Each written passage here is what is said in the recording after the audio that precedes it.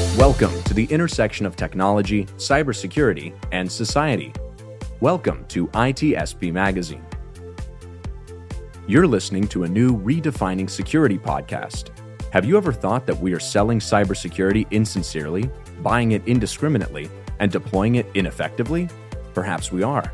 So let's look at how we can organize a successful InfoSec program that integrates people, process, technology, and culture to drive growth and protect business value. Knowledge is power, now more than ever.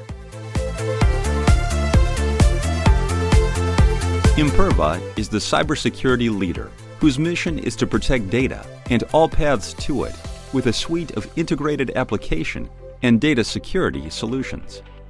Learn more at imperva.com. Pantera, the leader in automation security validation, allows organizations to continuously test the integrity of all cybersecurity layers by emulating real-world attacks at scale to pinpoint the exploitable vulnerabilities and prioritize remediation towards business impact. Learn more at pantera.io.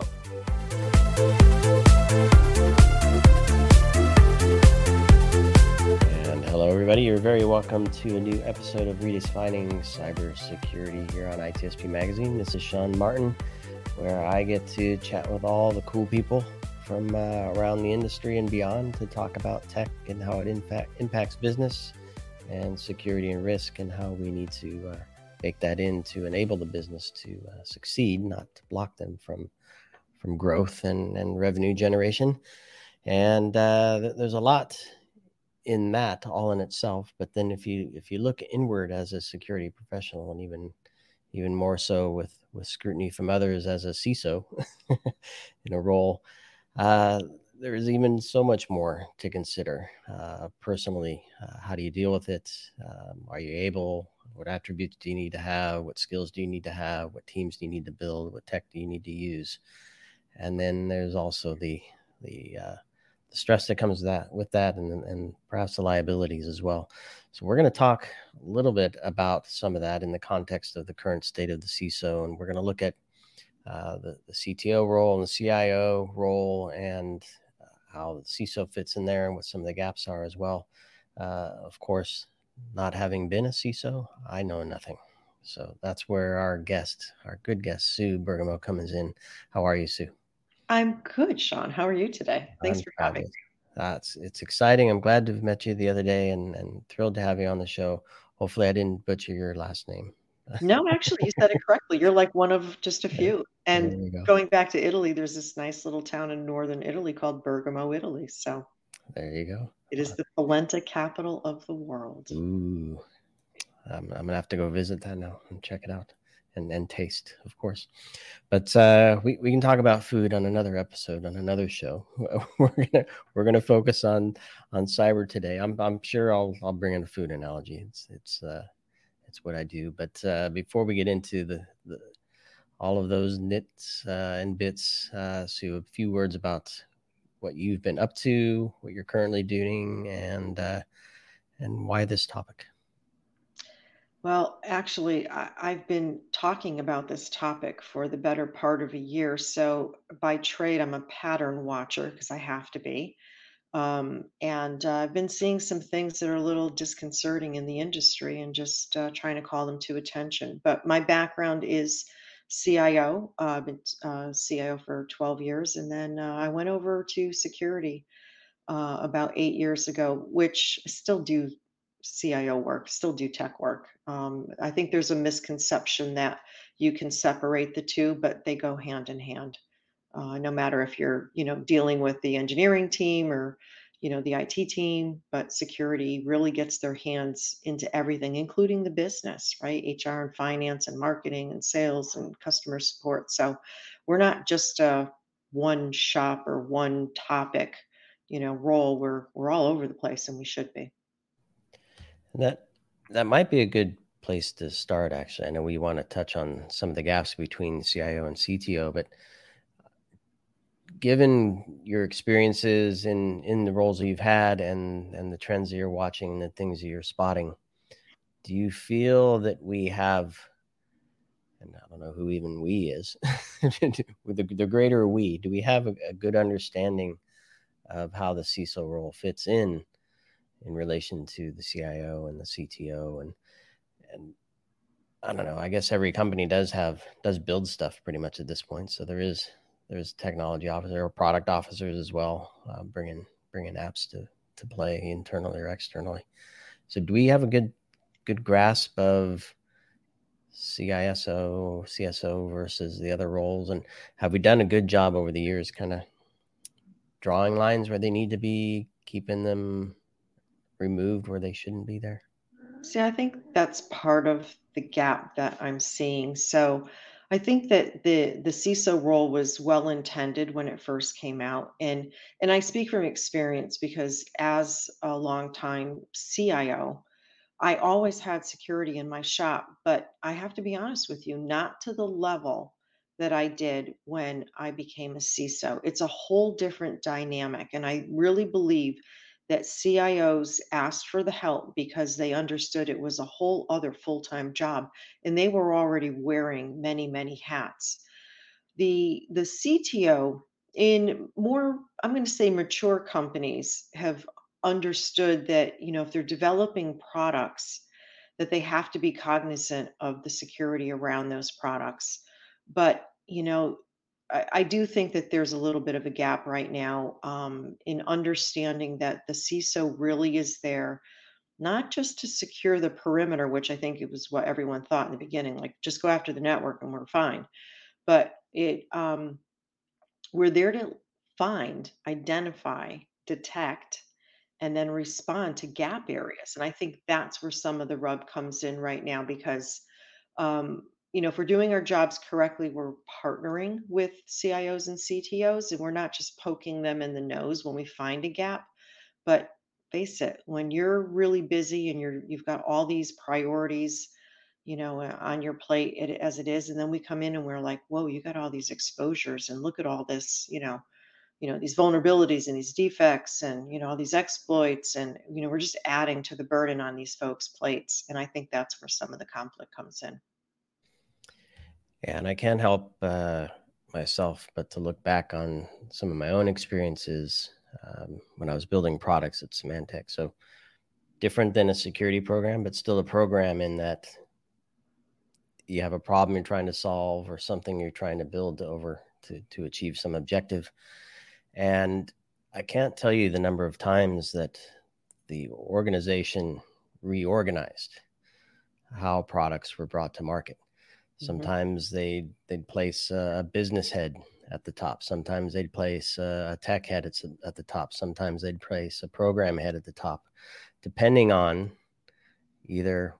oftentimes kind of what the company thought was needed for the company at the time, but then also, I presume, sometimes down at the product, at the delivery level, to say, this is a high risk, or this is a very technical, or this is a very time sensitive, depending on what some of the core attributes of the challenges where they might organize a team a certain way or an organization a certain way. So my question from that experience is, do you think we define the CISO role in a way that's malleable enough to fit different types of organizations and different types of scenarios, maturity levels, size, industries, scope, risk levels, team capabilities? I don't know. Your thoughts on all that stuff that I just said.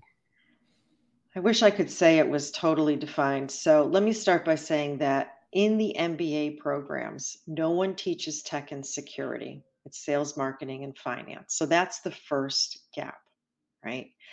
And then, and again, I've had a long career in IT and in security. So, these aren't rubs. These are just facts. Then you get to the board level. And again, it's mostly, investors, CEOs, right? Again, marketing, sales, and finance. Tech and security are typically not a part of the board. Now, if you're in a really big company, you may find those individuals, sitting at the board level, but for the most part, they're not there. So you have a whole bunch of business people, either if they're sitting on top of product or if they're sitting on top of a company, not really understanding what the CIO or the CISO should be doing. The CTO is very clear. They're there to get product out the door. But these other roles, just like what the CIO went through 20 years ago, they went through a lot of pain, try to figure out what it was that they should be doing. And at the end of the day, they kind of got pushed into the back corner and now they're just internal applications, which, by the way, is an important role to have. And there's a lot of work that needs to be done in order to maintain internal applications. So the CISO, sort of came out of that as an, okay, well, we're going to protect all the internal corporate affairs, the network, the internal applications, the employees. And then some CISOs got to participate and venture over into product, which is a great thing to have happen. But again, we're coming in sort of, at the end of the tail, right? The tail's already wagged and we're coming in at the end and we're saying, but you forgot, but, right? What about, but, and people are going, wait a minute, we have been functioning all this time without you. And, like you're coming in here, like sort of like a little bit of a wet blanket saying, well, you're not doing things correctly. And so, again, if we're doing our jobs right, we're not just identifying gaps in these other areas. We're working to help resolve them, and that's really what we should be doing. And a lot of it starts. I hate to say this, it just sounds so simplistic, but it's true with access privileges. If we get access privileges right, it's not that it takes cyber off the menu, but it at least gives you some foundation, some basis to then start building a program on top of hopefully role-based security and access privileges. Because as I like to say to, board of directors when I get a chance to talk to them, why would you give customer success access to sales numbers or HR access to finance numbers, right? Like, people should have the data that they need to do their jobs and really no more than that, right? It's the privilege of least. That's what we abide by, meaning if you don't need to see it, you don't have access to it, and that's a good thing. And especially lots of folks say to me, well, you should have access to everything because you're the CISO. And the answer is, oh dear God, no. Like I'm the last person you want to give full access to, or the CEO or the CMO, because we're the most sought after person in the organization to be attacked. The CEO is the most, attacked person in any organization. But if we get compromised and we have high access privileges, it's game over for the company. So there's a lot to be done. And honestly, it starts at IAM. Yeah. Yeah, it makes sense. And I can't help but think that as part of that, access to information, but also the system. So therefore, the networks and segmentation for me fall underneath that. That may start to make things complex again, but Well, nonetheless, yeah. And not to bring this up, but it just continues. Like, so there's themes every week, and this week's theme is API security, right? And connections and service accounts. I love to go into companies and say, when's the last time you guys rotated, tokens, your secret keys and your passwords on those service account IDs? And people look at me like, what are you talking about? And it's like, it's just like a user ID. You should be rotating them minimally at an annual basis at a minimum. Yeah. But a lot of companies don't even know where the assets are located, let alone how to go about and rotate those keys. Exactly. You're laughing. It's true. No, I know. I can sadly picture a few myself that I'm thinking, oh yeah. I remember. The good thing is I remember some that I've set up that I could follow this advice for. But to your other point, there were probably others that, and hopefully you didn't hard code any of them, right? Didn't use, yeah. So exactly, and I didn't put them in GitHub, the keys as well. That's another point.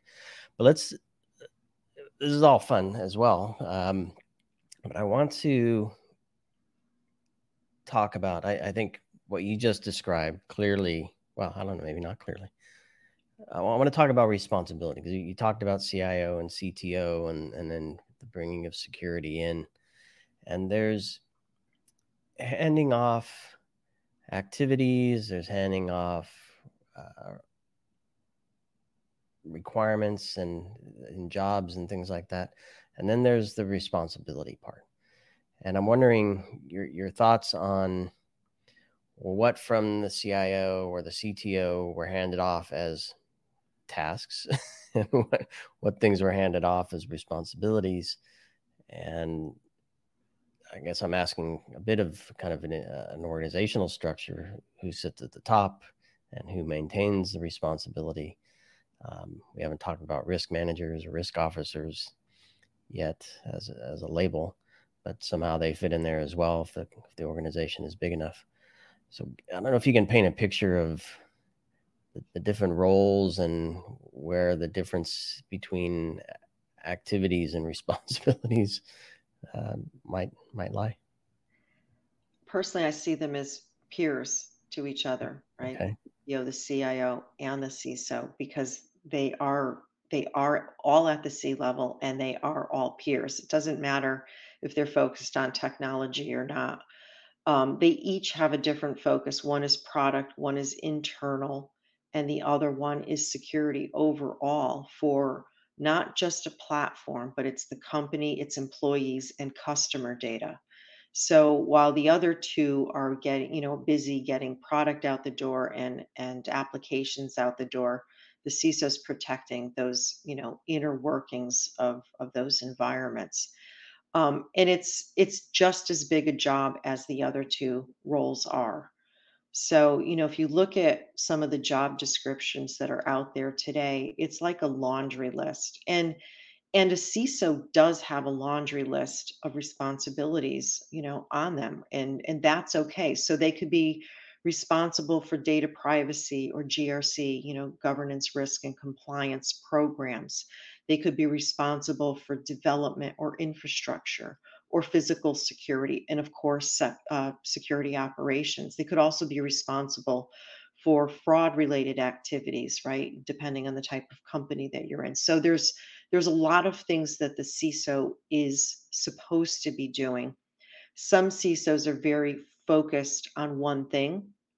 You'll see job descriptions out there for, application security or just infrastructure security. And those are very siloed approaches. And, I say to companies, I do a lot of advisory work for companies, and I say all the time, if you're only focused on one pillar, then what are you doing with the rest of the company? So, if you're, let's say, only focused on platform security, well, who's watching HR and finance, right? You're basically saying that it's not important, or, you know, a lot of times those departments are left to sort of fend for themselves and they're not trained in security. They're trained in their job functions. So, I always get a little suspect when I see the siloed security um, role. So let's talk about that. You mentioned job description and laundry lists, and I don't know if we can kind of put under the bigger bucket of the state of the CISO conversation. What are you seeing as you're engaging with organizations? Do they feel they have certain areas covered? Are they struggling to cover some of the other pillars, using that term as you mentioned? Is hiring going well? Are teams strong and robust?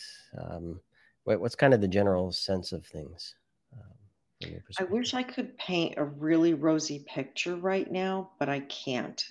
So I know more CISOs that have been let go from their jobs. I know more team members that have been let go from their jobs. And honestly, I wish I could tell you it was role specific or gender or age or race or geographic area or some pattern, but it's not. It's across the board and it's at all levels. Um, Unfortunately, what's happening right now, which is great for the SecOps manager, they're being elevated. And again, no disrespect to SecOps because they work hard and they do a lot, but they're getting elevated to what I'm calling a band aid. which is companies are faced in an economic downturn with high inflation and probably a lot lower ARR. And they're trying to fix a problem that they have perceived they're having. So if they don't want to pay for a high-priced CISO, they just need to make sure that security operations is being taken care of. So they're elevating the SecOps manager to head of security. And again, no disrespect to SecOps because they do work hard, but unless you get somebody who's been, involved in a broad range of activities, mostly their goal and their skill and expertise is in alert management and understanding what to do when a company's under attack. So it's, in my personal opinion and in my level of expertise at this point in my career, I keep saying it's the wrong picture. It's the wrong way to go about solving security. Yes, we do need to solve alerts and attacks and figure out what's a false positive and what isn't. But security is so much more than an alert. It's so much more than just a technology. It's the triumvirate, or the triad, as we call it, of people, process, and tech. And the real triad that CISOs solve is availability, integrity, and confidentiality, right? CIA. Yep. So if we're not focused on the triad, we're missing something. And then the ability to identify and detect and respond becomes a little bit harder to do, leaving companies vulnerable to attack. Yeah. Yeah, and I have a I don't know, multi-layered, rosy colored set of glasses that I often look through when I'm on the show, because it's easy to get down into things are challenging. We don't get the support we need. We don't have the budget we need. But then I often ask my guests, well, if we think about it this way, is there a way we can change the way the business operates? Is defined, architected, built, deployed, managed, whatever, in a different way that reduces exposure, reduces risk, thereby reducing the need for some of the other downstream detection, monitoring, response, constant patching, fixing roles that get misused and abused. And I feel that over the last few years, those conversations have grown. It seemed that companies and people that I've spoken to find a level of maturity happening, basically some level of maturity is taking place. What I'm hearing from you now, though, is perhaps we might be not yet quite taking a step back, but certainly not pressing forward on that if we are not keeping CISOs on and embracing and encouraging business level conversations by putting others that are more tech oriented into positions where they now need to know the business and the grander exposure that it has. So I don't know, any thoughts on the maturity level of programs, given what you just said? Is it still possible to mature that way with some of the things you're seeing? It is. And please don't take the message that I'm sending today as doom and gloom. Right. I live in a world of sunshine and rainbows. I have taken companies from nothing to something because I love transformation. I love the challenge. It's why I'm in this role. But right now, I think we've hit a pause, and I'm still trying to figure out why. And the only thing I can put my finger on is that it's the economy, right? And there's just a lot of people out there that are unemployed that are trying to do the right things. And this role, people are looking at and they're kind of shaking their head and they're saying, "Do we need it? Why do we need it?" And I've been saying this for quite a few months now, and hopefully this will resonate with some of your audience members. If we're doing our jobs correctly, then nobody really should be hearing from the CISO. Like, things are calm, cool, and collected, right? If we're doing our jobs correctly, it's almost like we're doing ourselves a disservice and we should be running around with our hair on fire, which, give me a moment to explain this. Personally, My internal measurement is if my team and myself are running around and our hair is on fire, then we're all doing something wrong. But if it's calm and cool, then we're doing something right. But no one really notices us because, well, what are they doing back there? Right? It's all quiet. This security thing's working out just fine. Look at, we're not getting breached. But what we don't do and shouldn't do is put the real metrics in front of the C level. First, their heads would explode. Second, it would lead to a whole bunch of questions that we just don't want to, have them go down that rabbit hole. But most organizations are being attacked millions of times a month. The bigger ones probably millions of times a day. And it's the one that gets through that gets all the attention, which it should. The ones that aren't getting through, it's just calm, cool, and collected. So the CISO needs to be, the relationship builder, the partner, the communicator, the educator, like I could bring all these adjectives into what we should be doing. But we really need to be there as a calm, this is just my opinion, calm, silent advisor, trusted advisor that anyone can come to at any time and say, I think there's something wrong. I've noticed, I've done, right? You want to have that kind of relationship with individuals so they're confident to call you, as well as with the C level. I can't tell you how many times a CEO has called me to say, I need to talk to you about something because we need to be the steel trap.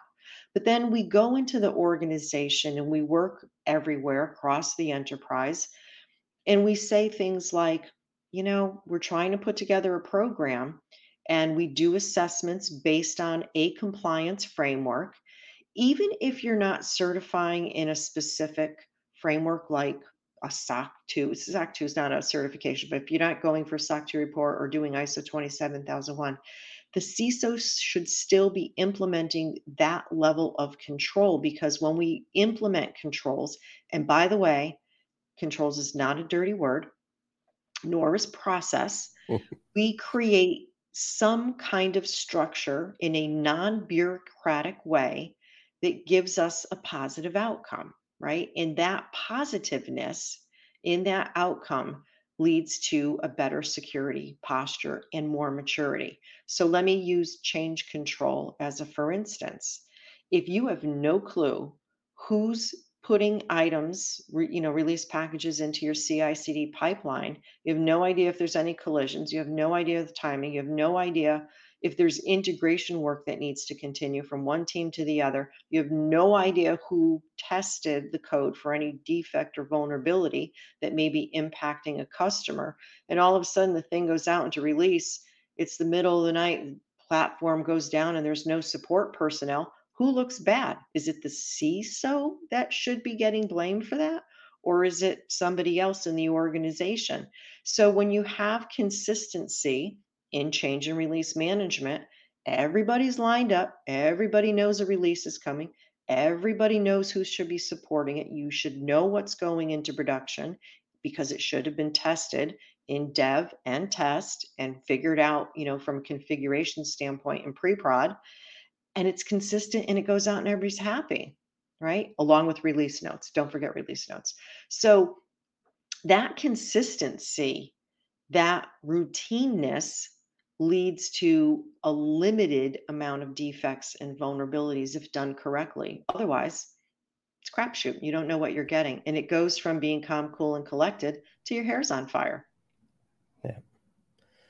So are there any things that teams can do, assuming budgets are frozen or reducing, and let's just say the team stays intact, the CEO is not gone, or CISO is not gone.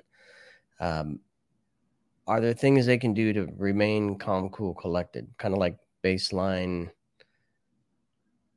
I don't know, actions or documentation or meetings or ways to communicate that keep things, what I'm trying to get to is kind of like a sense of culture for a good security posture, even if things get shaken up?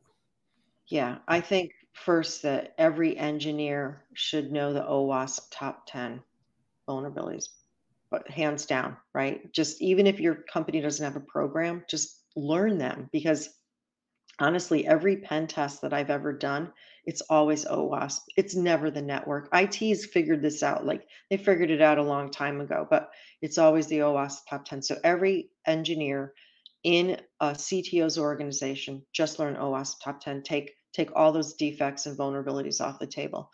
And then let's look at things like, champions, security champions, right? If you don't have the staff or the budget, there's always ways that you can be creative.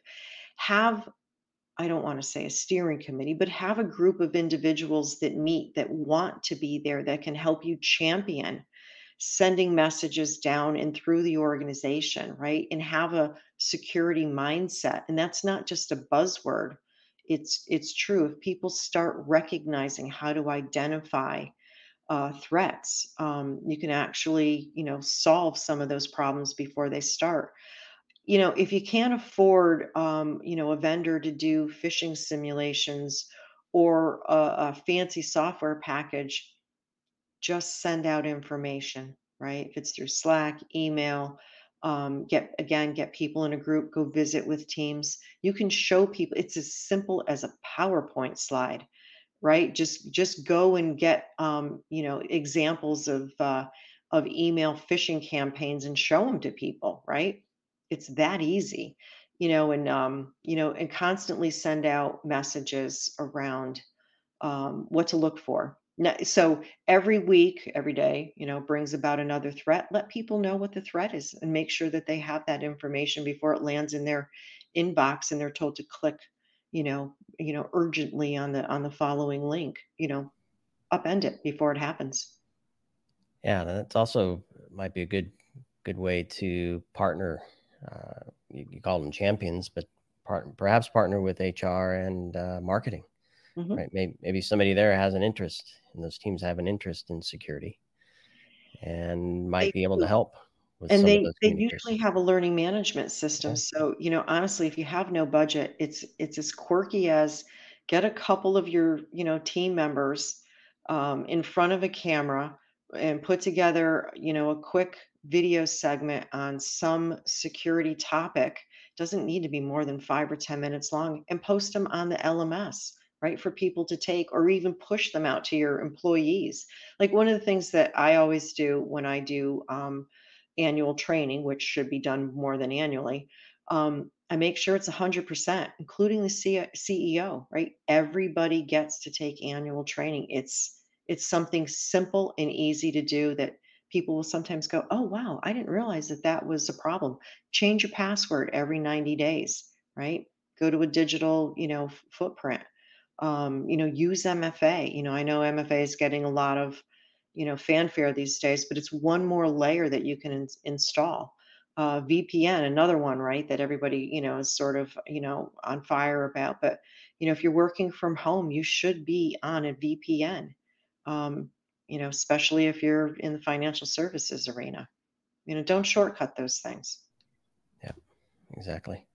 And as we come to the end, I don't think we're going to get to some of we touched on responsibility a little bit. I don't think we're going to get to the liabilities part. So maybe we can have another chat on that in the future. But I want to use this last moment maybe to highlight some areas where you think security teams kind of need to brace themselves, because you talk about changes in the business environment, right? The economy is changing, business is changing.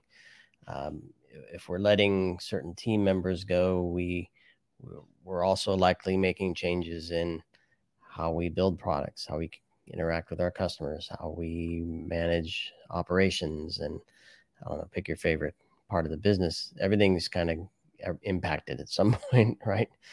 The first thing that comes to mind is shortcuts, using that word you mentioned a minute ago.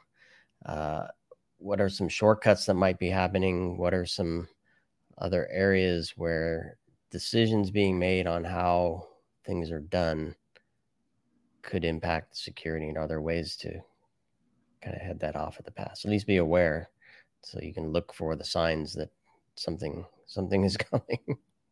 Yeah, I think that's a great question. So, as people are getting let go, that means that the people that remain are taking on more work, which means they are going to look for shortcuts, which means, they may not be looking at access and identity management the way that they should be. They may be forgetting to terminate employees, at the end of the business day. I've heard stories of employees, being let go, and then, the CISO's not involved, right? I've also heard things where people are getting let go, but they have all day to remain in their on their operating environment, right? Nobody's the wiser because nobody's been told. There's a lot of this going on out in the industry, and that's a gap, right? So they could be taking, I'm not, not everybody does it, but some people could be taking data, right? Like we all know salespeople have a different contact list than the one that's in Salesforce. Um, so again, my opinion, every cybersecurity opening on the job, I think the last count in April was like 3.5 million. That's 3.5 million exposures across the landscape of corporate America that's ripe for takeover. So I just think that, whoever remains in security has to be more diligent about identifying where the threats exist and help those business people that remain try to plug them up as best as possible. And the use of technology will help in that regard. Yeah, excellent point. So it comes back to IAM again, making sure access is robust. Yep. Well, Sue, I feel we barely scratched the surface here, but a lot of interesting and fun things to talk about and consider. And an absolute pleasure chatting with you. So I'm glad you joined me on the show, and always interested in chatting with you more. I know you're doing a podcast as well, so hopefully folks can listen to some of the things you're working on, and we'll include links to your profile so folks can connect to you there. And if you have any resources you think are relevant to this conversation, we can share those as well. So I'll put those in the show notes for everybody. Thank you. Thank you for having me. And I'm welcome to and happy to come back at any time and talk about various topics. Perfect. And thanks everybody for listening to this episode. Hopefully you enjoyed the conversation as much as I did. Certainly made me think, and hopefully did the same for you. And of course, stay tuned, subscribe, share with your friends and enemies alike, and we'll see you on the next one. Thanks again, Sue. Thank you. Pantera, the leader in automation security validation, allows organizations to continuously test the integrity of all cybersecurity layers by emulating real-world attacks at scale to pinpoint the exploitable vulnerabilities and prioritize remediation towards business impact. Learn more at Pantera.io. Imperva is the cybersecurity leader whose mission is to protect data and all paths to it with a suite of integrated application and data security solutions. Learn more at imperva.com. We hope you enjoyed this episode of Redefining Security podcast. If you learned something new and this podcast made you think, then share itspmagazine.com with your friends, family, and colleagues. If you represent a company and wish to associate your brand with our conversations, sponsor one or more of our podcast channels. We hope you will come back for more stories and follow us on our journey. You can always find us at the intersection of technology, cybersecurity, and society.